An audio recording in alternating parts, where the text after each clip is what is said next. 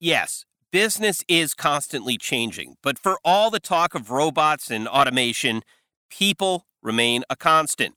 Still, does how we lead those people need to change as we move further into the digital age? Hi, I'm Scott Smith for ThinkCast. Bard Papagai is a lead author of Gartner's newest research special report, Leadership in the Digital Age. He's also on the line now from Brisbane, Australia, for the first of a two-part conversation on leadership. Bard, thanks for joining us. My pleasure. Now, Bard, we're here to talk about leadership, and it's one of those things you would think, hey, we're managing people regardless of whatever we're dealing with, whether it's the more traditional IT age or as we move now into the digital age where we have more people on the go and so forth.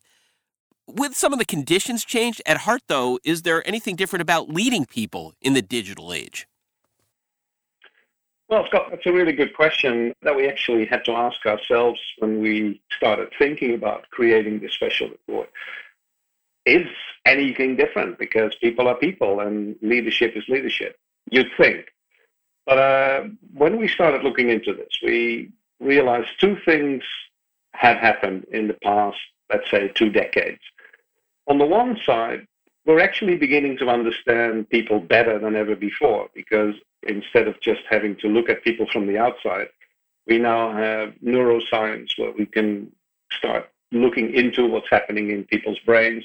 We are getting more to the real motivators that drive people, getting a deeper understanding of the complexities of human interaction. So our understanding of people is actually quite dramatically changing over the past 2 decades. So that's on the one side, the people side.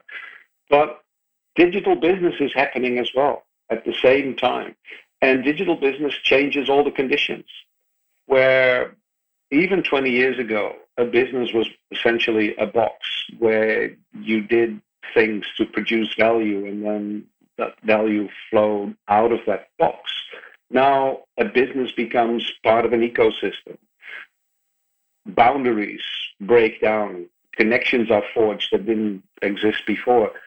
And people, because those boxes are now falling apart, people become much more active agents that move around at will, that become different agents at different times. One moment they're your employee, the next moment they're your customer, the next moment they're your designer. So the dynamics have changed dramatically as we are beginning to understand people better. We really think this calls for a fairly deep rethink of what it actually means to be a people manager in this day and age. Bard, in your research, you talk about managing people versus leading people. What's the difference? Well, that's really where the understanding of what drives people comes to play. Because in the, let's say, the industrial view of managing people, you design everything up front. You design the organizational structure, you design the process, and you design the tasks people perform within those processes. And then managing people is a matter of making sure they do exactly what you've designed for them. So they become almost passive agents in a system that is predetermined. That works well under several conditions. One is that you knew everything about the process, that the process is stable and repeatable, and that nothing changes around you. So when things are stable and completely predictable, this sort of mechanical model is probably a good model. And quite a few businesses were very successful. But that's a management model in which people do not actually have any autonomy of their own, where you do not need them to be creative. You do not need them to think out of the box. As long as they do exactly what you told them, everything's fine. Now, those conditions do not exist anymore. The world is not predictable by any means. There's a whole ecosystem where you cannot actually even know what's going on, where things are changing all the time.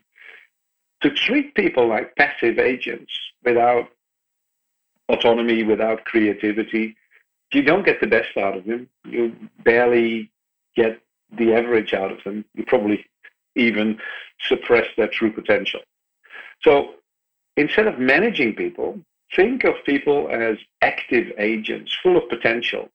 And your role is no longer to tell them what to do, when to do it, and how to do it, but to guide them to what is possible and then encourage them to realize that, to support them in growing and developing their own capability, help them remove barriers to their success, and then step back and let them do the work. That's why we said this is a change from management, where you are in control and you make things happen, to leadership, where you point the way and maybe even blaze the trail for them. But you're not making it happen. You're helping your people make it happen. And I think that's the essential difference that we're looking for.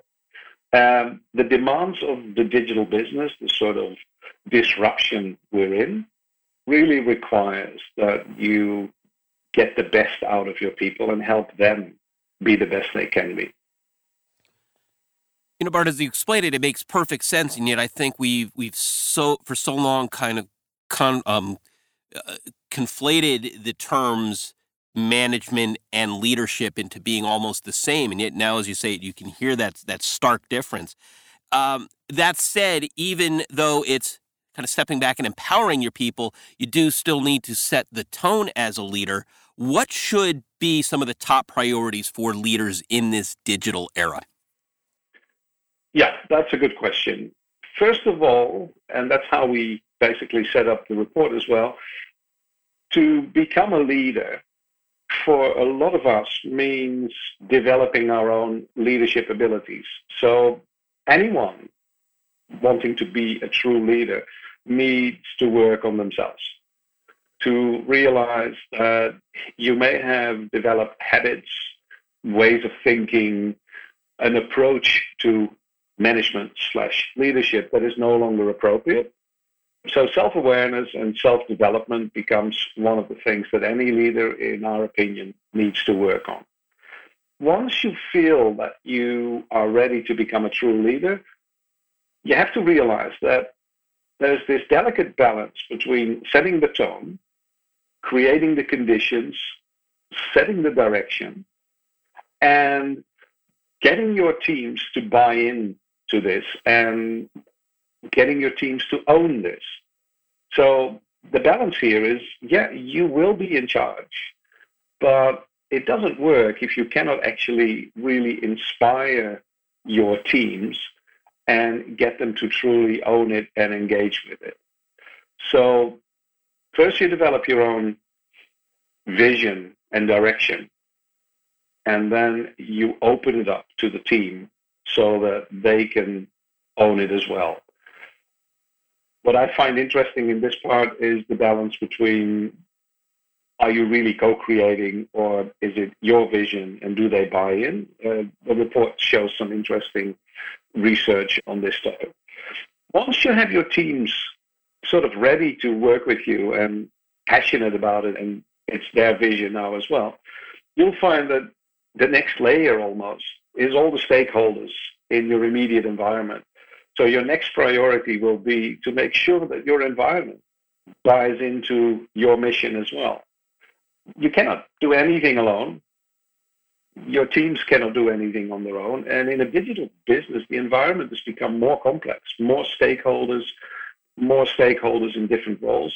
So part of the leadership challenge is to influence those stakeholders, manage the interactions and the dynamics between them. And you cannot rely solely on the formal mechanisms that we used to have. It becomes a personal art almost of influencing and playing the politics and adapting to the changing situations. The next priority, I would almost say, would then be to, especially for people coming from the IT side of the equation, which is the majority of our audience, is to become a leader of the business as well. Not in the sense of taking over, but in the sense of realizing that the future of the business is as much your personal responsibility as it is anybody else's in the organization. You have to learn to co-own that future and dare to step forward and think beyond what the business is asking you to do and start thinking about all the things they don't even see yet, all the potential that is out there that you, as a specialist in one field, the IT side of things, the technology side of things, that you see as potential futures and that you think should be explored by the business. That leading the business thing really takes you out of the almost traditional order taker mode where you wait for the business to come to you and say, wouldn't it be great if we could have this, to become the idea generator, the visionary leader where you tell the business, these are the things that are possible. Let's explore together which of those possibilities we want to realize. Those are the major sort of priorities. We decided in the report to also add a focus on your geography, because in this new digital era, you get interesting sort of interaction between the global economy we live in and the local cultures and the local conditions you will encounter in different countries, in different regions. Bard Papagai is a vice president in Gartner's CIO Research Group. He's also a lead author of the new special report, Leadership in the Digital Age, now out on Gartner.com. He'll also join us again for part 2 of our conversation, and we hope you will too. Don't miss out on any of our ThinkCast conversations, which you can find at Gartner.com/podcasts or by subscribing at iTunes, SoundCloud, Stitcher, and Google Play. We hope you'll also take a few minutes to rate us when you're there.